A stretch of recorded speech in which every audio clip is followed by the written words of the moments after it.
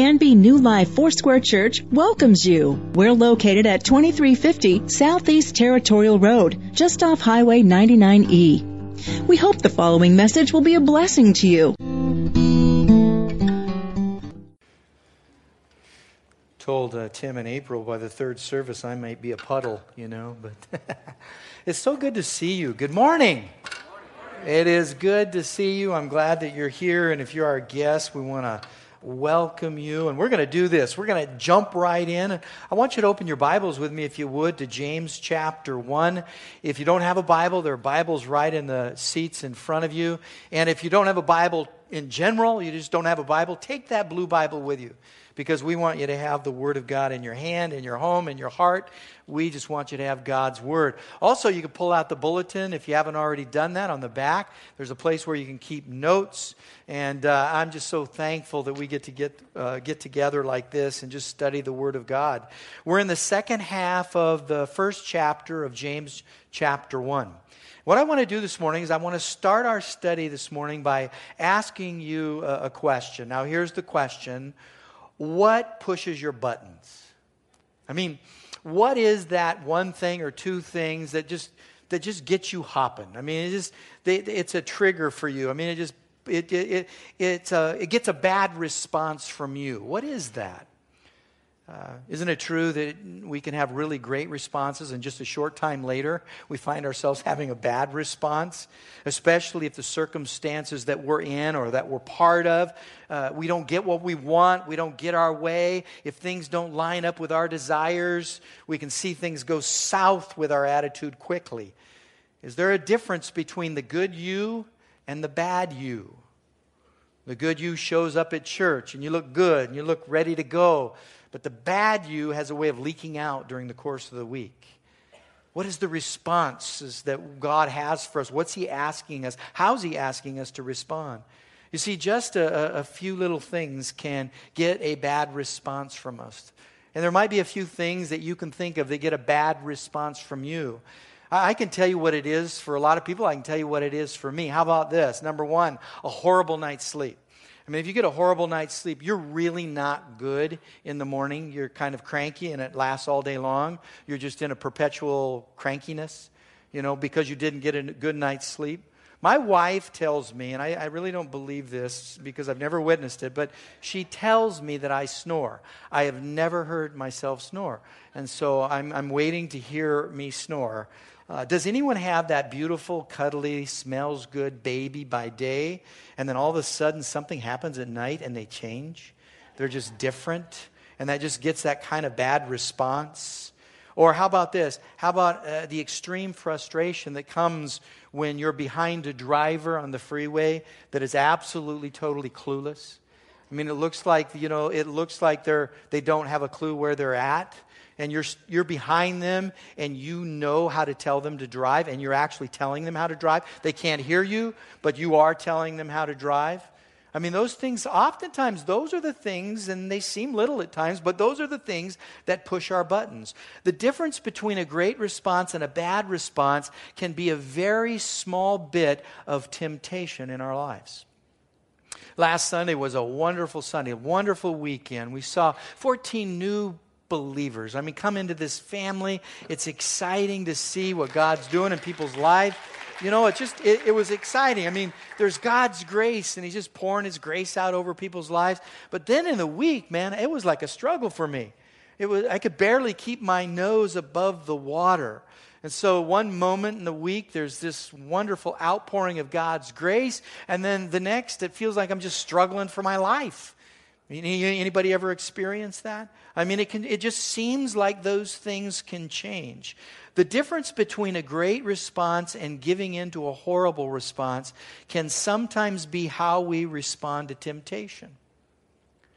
This is the entire idea of the book of James. He is saying there is a bad way to respond, and then there is an authentic way to respond. That's really the essence of the book of James. That's the theme in James. I want you to look at verse 27 in James chapter 1, and I'm going to read it on the overhead with you. It says, "Religion that God our Father accepts as pure and faultless is this, to look after orphans and widows in their distress, and to keep oneself from being polluted by the world. You see where it says pure and faultless? If you're able to, circle that and put the phrase authentic best, because that's really what James is talking about here. James says the real thing, the authentic thing, the best response is, the best way to overcome temptation is to look after orphans and widows in their distress and to keep oneself from being polluted from the world. Now, some of you are reading that and you're going, wow, I'm not making the connection. What in the world does looking after orphans and widows have to do with responding well when I'm tempted, when I'm going through a time of temptation? What does it have to do with handling emotions and conflict that cause us to make destructive choices in life? Everything. According to James, everything. And what I want to do is I want to break it down and find out what James is getting at. So here it is. Remember the first 12 verses that we went over last weekend. We talked about trials from the outside, dealing with perseverance and dealing with trials that build endurance and perseverance. Well, this week in verses 13 through 27, it's going to be more about the internal. It's what's going on in your heart, what's going on in your mind. It's about temptation from the outside. Or from the inside, excuse me. So why does this matter? Because the truth is, and I want you to hear this, willpower is the weakest form of power on the planet. And there are people that think, they believe somehow that they can get through life on their willpower. They may get farther than others, but sooner or later, that's tapped out.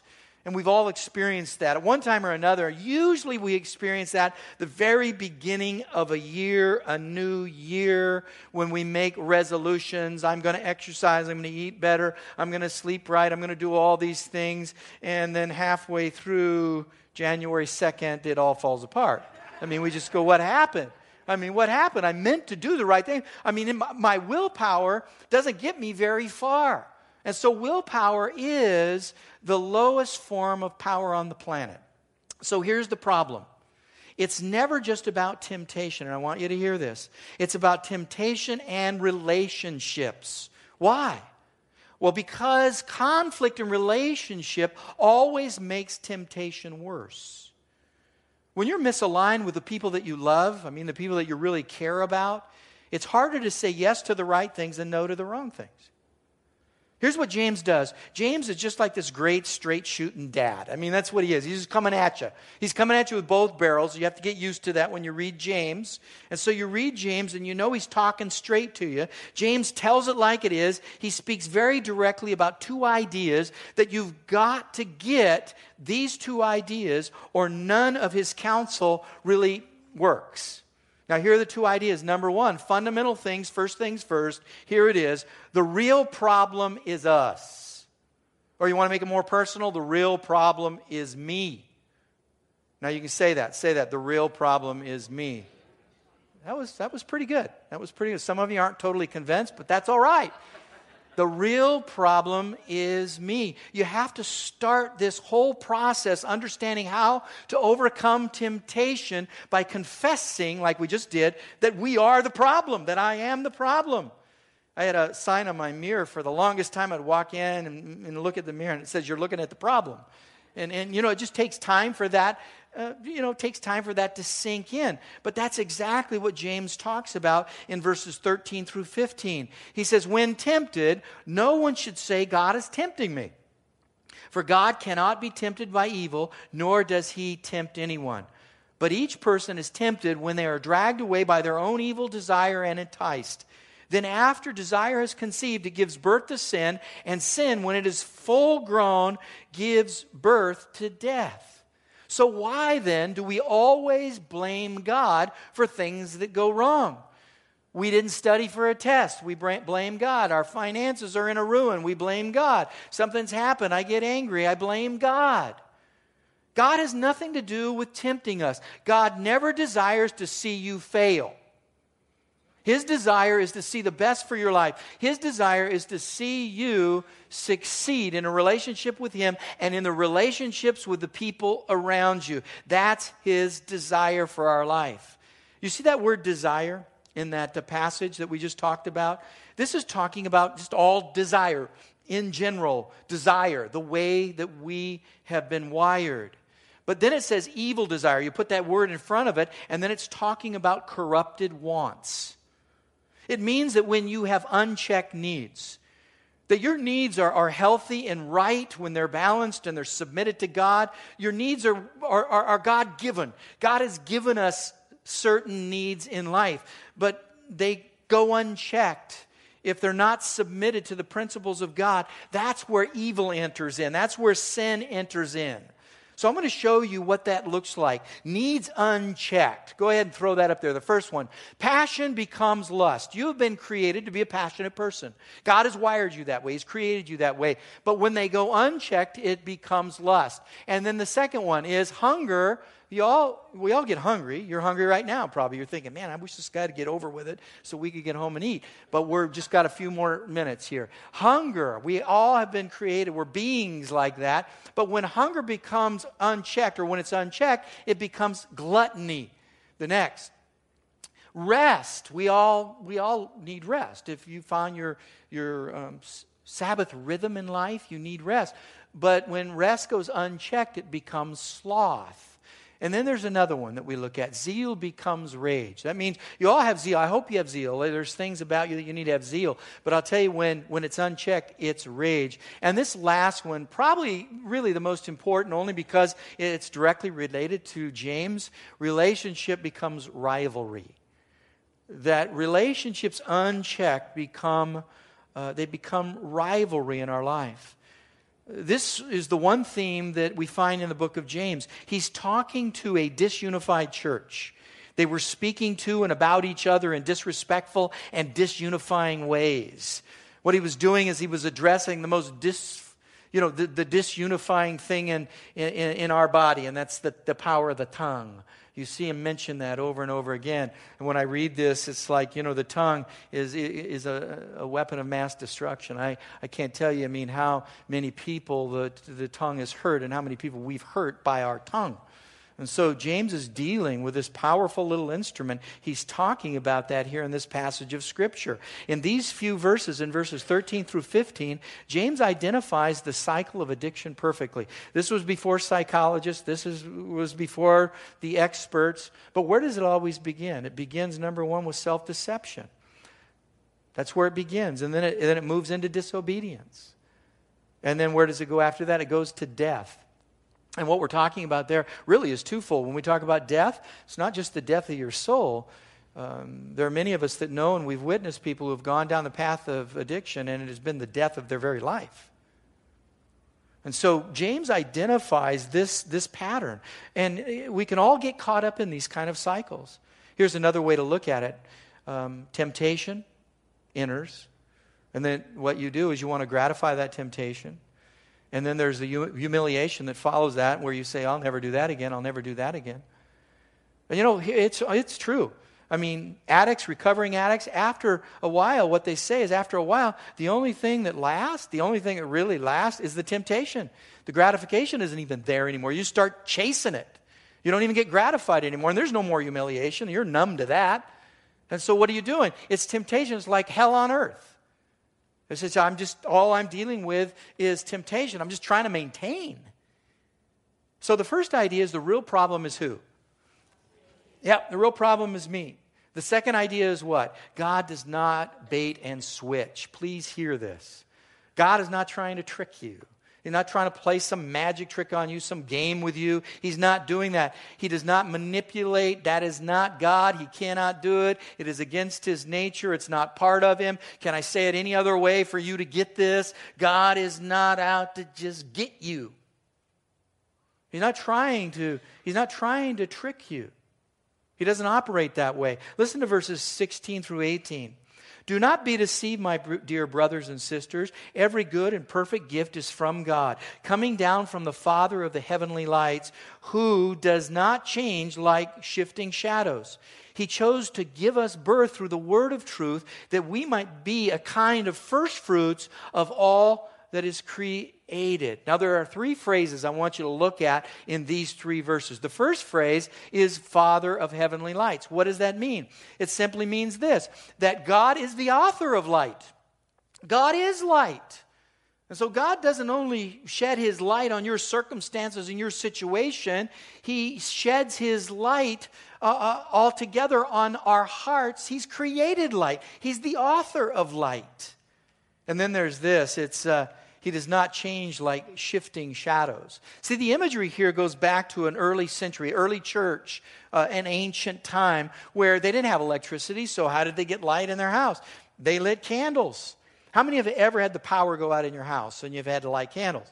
I mean, it just changes the ambiance of your house, doesn't it? I mean, from bright light and all of a sudden candles are lit and it looks kind of like an Alfred Hitchcock movie in your house. It's a little scary, and you see, whoa, this changes everything. And what James is saying is that candle lit is so vulnerable to the wind and to any breath or anything that comes, any draft. What does it do to shadows? I mean, it's kind of spooky, isn't it? It starts and the shadows look really undefined and they shift. James is saying this to us. He's saying that God is not like that. He's not like that. That the God that you love, the God that loves you, the God that you serve, the God that serves you is a God that is stable, that is lasting, and that He's trustworthy. You can count on Him. You can count on Him. And then he says, and put in the word of truth. Who's he talking about? Remember James, half-brother of Jesus? He's the pastor over the church of Jerusalem. There's a scattering. He's writing these people that are scattered. And what's he talking about? He's talking about Jesus, the word of truth. 1 John chapter 1, verse 1 says, and the word became flesh. He's saying, listen, it's the word of truth that we need. It's the word of truth. It's keeping Jesus the center of our lives, keeping Jesus the main thing. Now, here's what we're going to do right now, is we're going to pull out 3 lessons for those who are tempted. How many of you get tempted?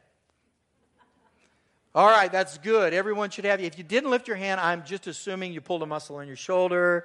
That's all. That's what I'm doing. So I'm giving you the benefit of the doubt. Because when you ask the question, how many get tempted? Everyone gets tempted. If you don't get tempted, you are dead. Because everyone deals with temptation.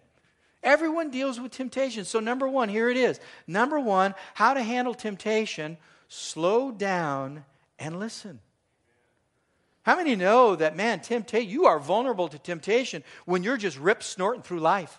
I mean, you can't even catch up with your schedule. You can't catch up with your relationships. You're just moving 100 miles an hour through life. I can tell you, if you're doing that right now, you are vulnerable to temptation, to falling into temptation right now.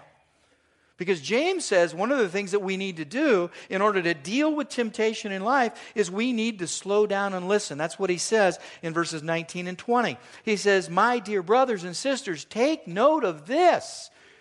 Everyone should be quick to listen, slow to speak, and slow to become angry, because human anger does not produce the righteousness that God desires. You see that phrase there, human anger? You know what that means? Translated in the Greek, that's indulgent rage. That's what it means. We're taught to get, what we're taught in this world, just go ahead, just get it all out. Just get everything out. Just get your emotions out. Get it out. Not always. Not always. What the Bible's saying here is there are times we're just indulgent. And he's speaking of indulgent rage.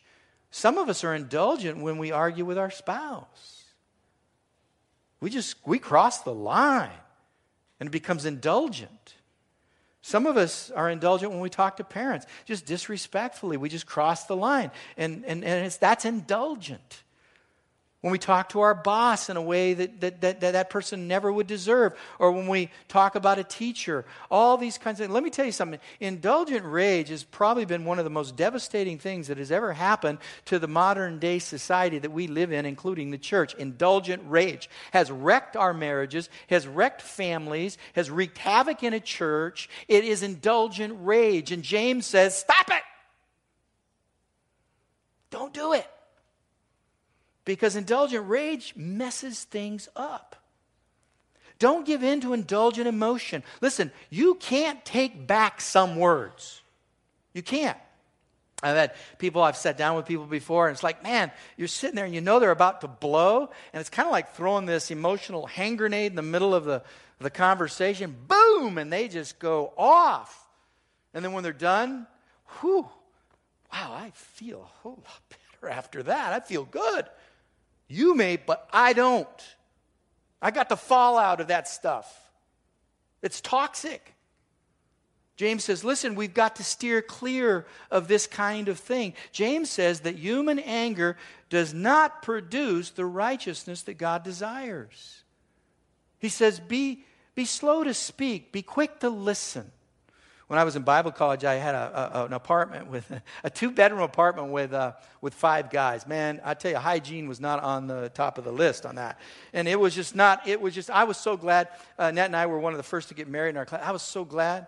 Man, I just didn't like it in that place. So it was good to be, someone smelled good. It was clean. It was good for me. Man, good for me. Good for my heart.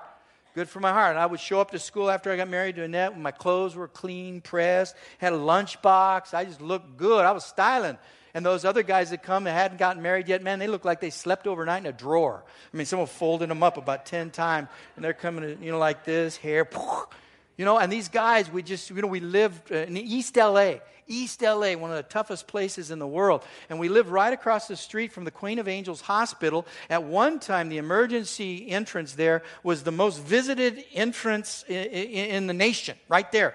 And we had a front row seat to this emergency entrance right on the balcony. We couldn't afford a movie. I mean, we're poor college kids, so our movie was fight nights, man. We'd sit across, and we'd eat ice cream and watch, the guys get hauled in and watch there was some fisticuffs going on. We used to rate it. That was at 8. We liked that. And we'd all applaud, Whoa! That was our entertainment. And, you mix it up. There was one fellow who was, I just really loved, I cared for. But I realized that I was quick to speak and I was slow to listen. And I like things a little neat and clean. And, so it just was getting messy. This guy wasn't holding up his end of the deal. And I went to him and I said, listen, buddy, you got to hold up your end of the deal because this isn't happening. I mean, this is just a mess. This whole place is a mess. And you aren't taking responsibility. I went off on this guy. I just went off. And he says, I know. I need to do something about it. I said, how about now? How about now? Do something about it. And the guy sat down and he lost it. He just broke down. He started crying. Well, thank God for another roommate who was a lot smarter and more sensitive than me. He just asked the right question. He looked at this guy and he said, what's going on?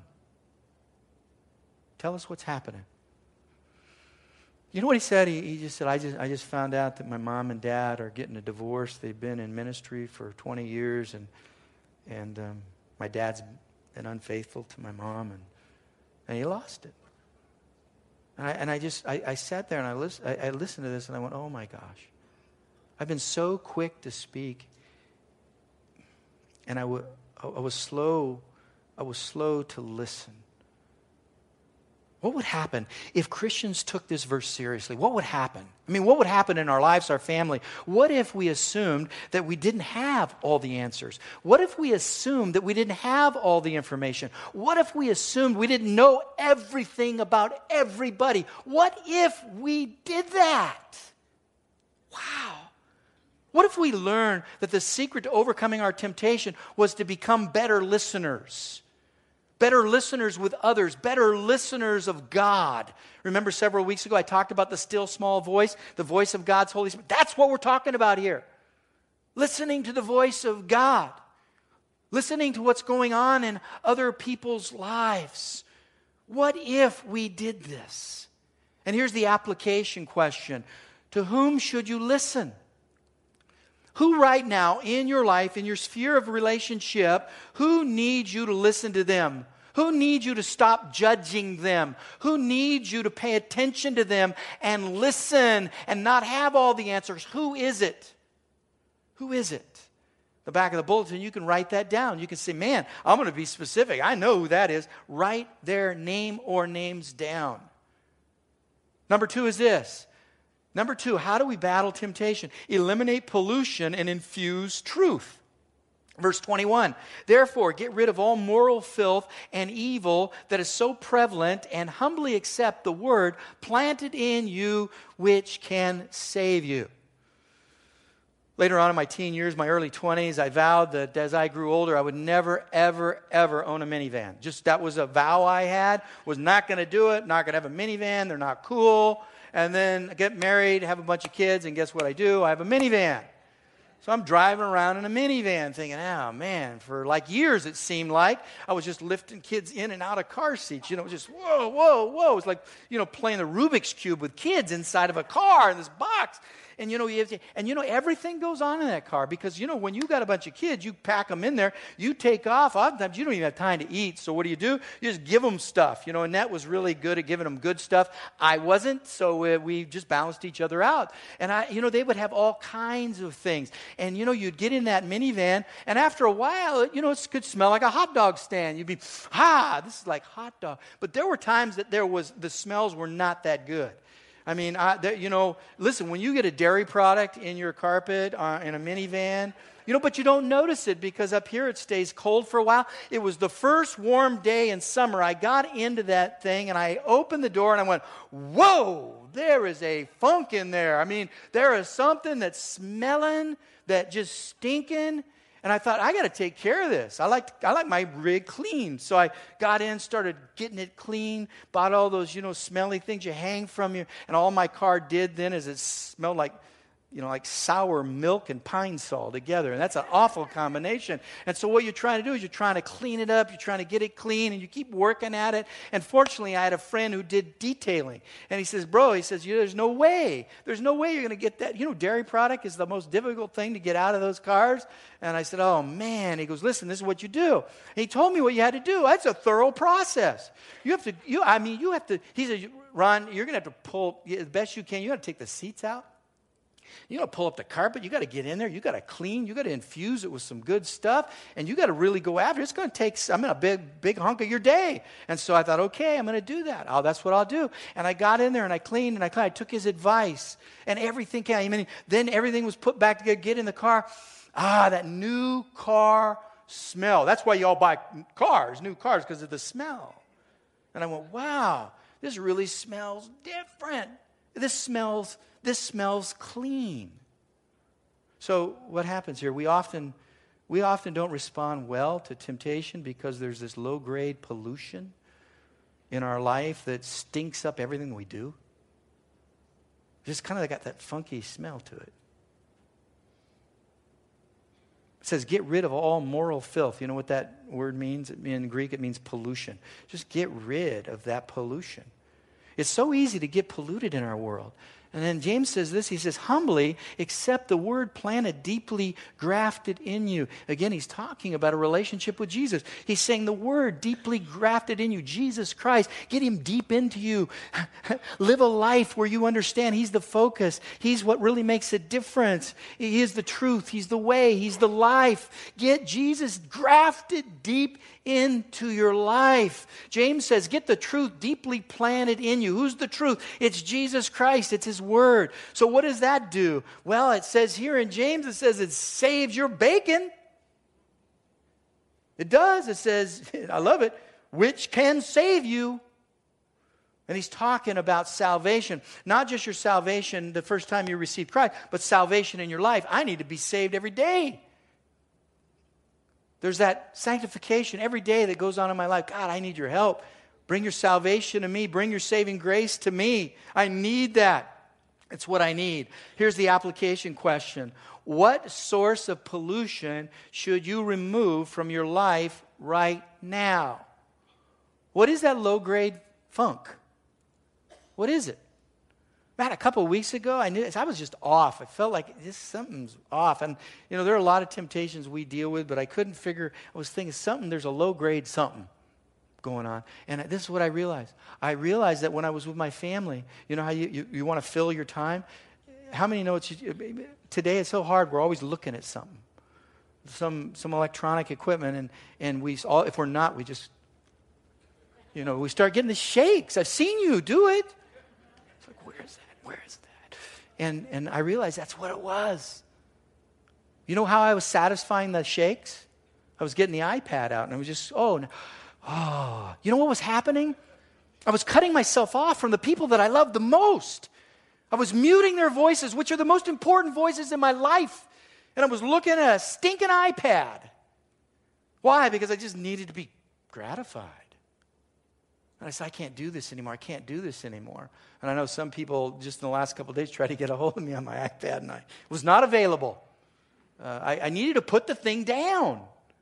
And I needed to recognize that I needed to deal with this low-grade pollution in my life. Man, it's killing me. And I needed to put it down. What is it in your life? What do you got to do? Bonus question. Are you in a life group? Are you with other people that can help you do this? Because I can tell you right now, I can tell you by experience, you cannot be a solo sapien and make it. Cannot. Don't care what you say. And if you think you can, you are deceiving yourself. That's exactly what James tells us here. So here it is, number 3, connect understanding and application. Listen to what James says, in verses 22 through 25. Do not merely listen to the word and so deceive yourselves. Do what it says. Anyone who listens to the word does not do what it says is like someone who looks at his face in a mirror and after looking at himself or herself in a mirror, goes away and immediately forgets what he looks like. But whoever looks intently into the perfect law that gives liberty and continues in it, not forgetting what they have heard, but doing it, they will be blessed in what they do. How many know communication is difficult? Understanding is even sometimes more difficult. I mean, it's not, communicating and understanding is probably the greatest challenge we have in relationship. And it is a challenge. Man, I have a wife that just can think about 10 different directions. I could ask her what's going on here in 3 weeks and where are we going and what's happening. She's my GPS, and there's times, man, she'll just tell me 15 minutes later, I forget the details. I'm like an idiot. And I say, well, what was that again? She goes, Ron, it was, yeah, I'll remember it. I will. I'll try my best to remember that. And I forget. I forget. And she's got, and listen, her and I could have conversations at 8 in the morning. We could be carrying this conversation, and then we both go our different ways. We come back at 5 in the afternoon. She has this uncanny ability to pick up the conversation where it left off 10 hours ago. And I'm thinking, oh, no, where are we? Where is it? What? Who are we talking about? Who are we talking about? Guys, I've seen that panic look in your face. It's like, oh my gosh, I don't know what's going on, and I need to know what's going on. Hurry. This is where it is good to know. Be slow to speak. Because you are dumber than a post. So just be slow to speak. Just catch up. And finally, I can catch up. I ask for a few clues, and I catch up. That's how hard it is sometimes to communicate. It's hard to understand. And what is James saying? James is telling us this is more than just head knowledge. This is more than just your intellect. If you think that you can get through life based on your intellect, you are deceiving yourself. James is saying that if you look at yourself in a mirror and you walk away and you forget it, this is it. Boy, this is deep. You have forgotten who you are in your very nature. He's not talking about your cosmetics. He's not talking about remembering where your hair was. He's talking about your very soul. He's talking about the way God has created you. That when you look into the law of liberty and you walk away and forget it, you have disconnected from who God has made you to be and the purpose that He's called you to. You have spiritual amnesia. That's who He's talking to. That's what He's talking about. Because God has given you purpose in life. It's a refusal to know who God has made you to be and then living it and applying that to your life. You are created in God's image for God's purposes, and that means being a doer of His Word. That means you need to be living out His Word, applying His Word. I don't know how many have ever done this. I've done this before. I haven't done it a lot, but every now and again I think, you know what? I'm just going to take 3 days and I'm going to veg out. I got the time. I'm going to do this. I'm going to do this. Seinfeld fans, it's the Summer of George. So it's like, I'm going to take the Summer of George kind of approach here, and I'm just not going to do it. It's going to be all about me. All about me. And you know what I do? Man, I get into that. I sit down, on a table, eat some Oreo cookies, watch a Dodger game, do all that kind of stuff. And by about the second, third day, I'm just feeling awful. I'm going, bleh. I just feel like a blob. Have you ever done that before? You know why? You know why you feel that way? Because you weren't created to live like that. You've been created to give God glory and in the acts of righteousness. That's what he's saying here. He's saying, listen, when you live like that, if you're not a doer, you're just going to feel blah about yourself all the time. Application question, what will you do now? What is it you'll do now? What are the steps that you'll take right now? What is it? How will you connect your understanding and then begin to apply that? Listen, there are a lot of places that need you. There are places here. There are places out in the community. There are a lot of places that need you. Our nursery needs you. Our volunteer ministry needs you. Our parking lot ministry needs you. Our elementary age kids need you. Our junior high kids need you. Our junior high kids need you. Our junior high kids need you. Our junior high kids need you. Get the point? Most vulnerable on the planet right there. They need you. People need you. They need you to be a doer of God's word. And here it is, final thought. Final thought is this. Everything that I've said has led up to these two verses. Everything I've said has led up to these two verses. Here's how you overcome temptation. Less rhetoric, more rescues. Less talk, more truth and action. Less verbiage and more verbs. Listen to what it says in verses 26 and 27. Those who consider themselves religious. Now, I would imagine we would be susceptible to that because we're in church. So, themselves religious and yet do not keep a tight rein on their tongue, deceive themselves, and their religion is worthless. So, what is religion? What is good religion? What is it? Religion is this. Religion that God our Father accepts as pure and faultless, authentic, is this: to look after orphans and widows in their distress and to keep oneself from being polluted by the world. To look after orphans and widows. What did it mean in the Near East during the time that James lived when you lost your parents? What did that mean?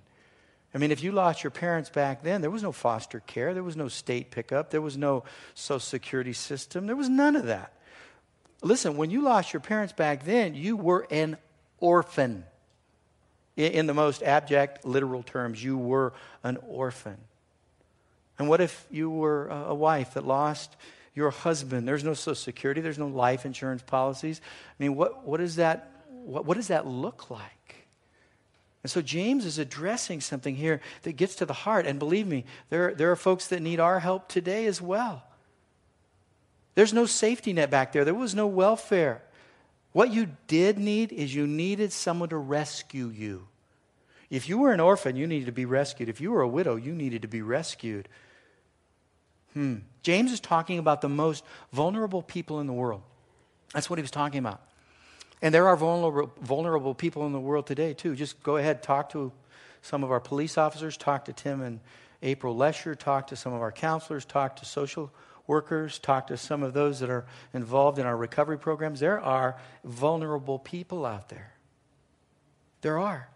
So how did they do this during the time of the early church? Where do you send them? Where do you defer them like we do today? So, well, go check in here. Here's their number. Take their number. Here, I'll give you a number. I know where you can go. It never comes back to you. It's always deferring away. You know what they had to do then? This was radical hospitality. They needed to open their doors and say, hey, you're coming into our house, you're eating our food, you're sleeping in our bed. This is where it's at. That's how it got done. This is radical hospitality. And I got to tell you something. This is on the front burner of my heart today because, folks, in order to touch a world that needs Jesus, you are going to have to change the way you live, and you are going to have to become radically hospitable to those around you because that's what breaks walls down. It's hospitality. But we've got this little, I only heard 3 amens. That should be everybody. Thank you for the 3. I appreciate that. It is. It's radical hospitality. I know I'm shocking you. But you look all through. How was God hospitable to us at the beginning of our time as humans? He created this wonderful garden. And he says, I want you to have everything you need. I'm going to be so hospitable to you. We messed it up. And what he's saying is, I want you to come back. I want you to be hospitable. I want you to take care of people. Here's what it is. What we need to do is open our homes, open our hearts, open our lives. They invited the most vulnerable into their space, their lives. What does James say here? He's saying, would you guys quit talking about them? I mean, quit trying to get into the theology of this. That was pretty prevalent in the day. Remember the blind boy he says, oh, I know, as you guys can talk about theology, but I was blind and now I can see. Because they were talking about the religion of it all. And that's what how did they get poor? Must be sin. James says, who cares? Who cares? You can have all your theology, all your philosophy, and by the way, you're probably not always right. And he said, forget all that. And he's saying, stop talking about them with your mouth and open up your heart.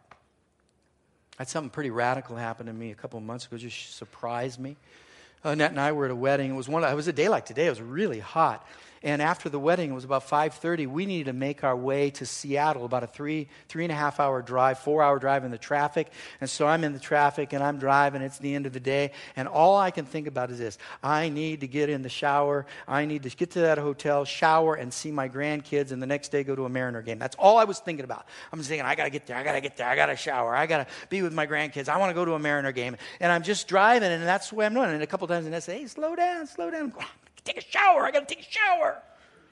And so, woof, we're flying up I-5. We pull in the hotel, park under the covering, and Annette goes in to check us in, and she walks in, glass doors open, glass doors closed. She gets in, and I see her checking us in. I could see everything that was going on. And then I look back, and I noticed there was this lady who was irate. Her hands were going like this, and I know, I played baseball, so I know cuss words really well. I could read lips, because I knew when people were cussing at me from the other dugout, I'd look at them, and I could read lips, and she was letting it fly, man. She was flying. And I looked at her, and I said, whoa. My daughter was in the car, and I said, that lady is losing it. That lady has lost it. She's lost it. My wife turns around, looks at her, and starts to talk, and I'm going, whoa, whoa, whoa, whoa, whoa, whoa, whoa. Need to take a shower, need to take a shower, need to take a shower, need to take a shower, need to take a shower. She starts talking to her, and all of a sudden those glass doors open, and she's walking to our car with her, and I'm going, no. Need to take a shower, need to take a shower, need to take a shower, need to take a shower. And the door opens, and she gets in my car. The door closes, and everything changed. When she came out of behind the glass doors and got into my space, and I heard her story, it all changed. Because it's easy to make comments and have ideas about people who are behind the glass door on the other side. But when the doors open and they get in your space, when you invite them into your space, it changes everything. Because what we found out is she had some minor children that were getting off the plane. She needed to be there to greet them or they wouldn't turn them over. And the shuttle wasn't running. And she lost it. She just panicked. And we took her for a ride to the airport. But I'm going to tell you something. My whole perspective on that woman changed when she sat in my car and that door closed and we were there together.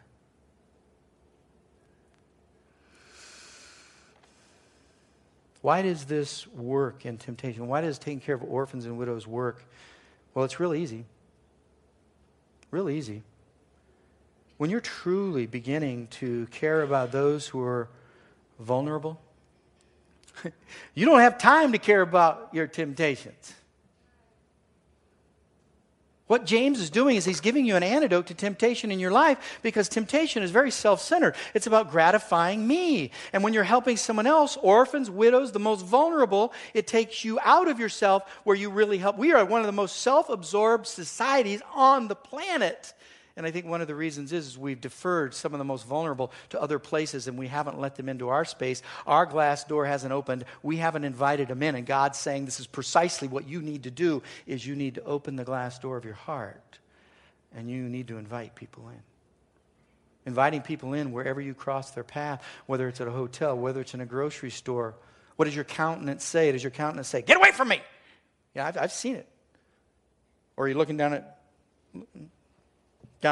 you're always looking down.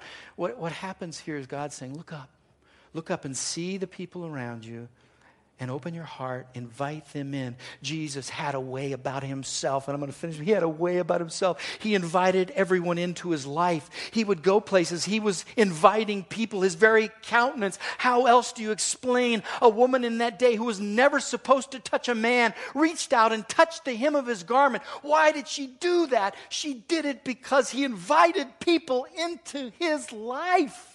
She knew there was an open invitation. Come, and whoever comes, let him be blessed. Are we living life like that? Do you live life here like that? Have you pulled back the glass doors? Do you sit in the same place? And you want to just stay in your little right here and don't let, you're getting too close. That's called a glass door. Open that up and just let what will happen, happen. Let them come. What would happen if all of us opened the glass barriers around our own hearts and invited people in? Giving into temptation is about gratifying self.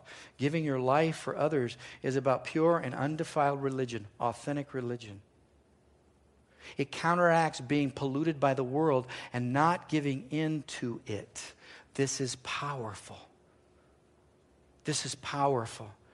You know, my friends in recovery have part of their spiritual health is it's built into the system. You help others. You help others. I would love, it's in the Bible, but I don't know if it's in our DNA, if it's grafted into the body of Christ altogether. Please, let's get this. You know what I think James is implying here? That's subtle. I think this is what he's saying too. You think that the vulnerable need you? I think what he's saying is, no, you need the vulnerable. Because that's what keeps you humble, and that's what keeps you living an authentic faith. We need the vulnerable. Open the glass doors, invite them in, and watch God work in your life. Let's bow our heads. I'm going to invite our worship team to come forward. Father, we just want to thank you for... You can contact the church office Tuesday through Thursday from 9 to 5 and Fridays from 9 to 3 at 503-266-4444. Please visit us on the web anytime at canbyfoursquare.com. Pastor Ron and others on New Life staff, along with occasional guest speakers, trust that the Holy Spirit will use the message to teach you, encourage you, and give you hope.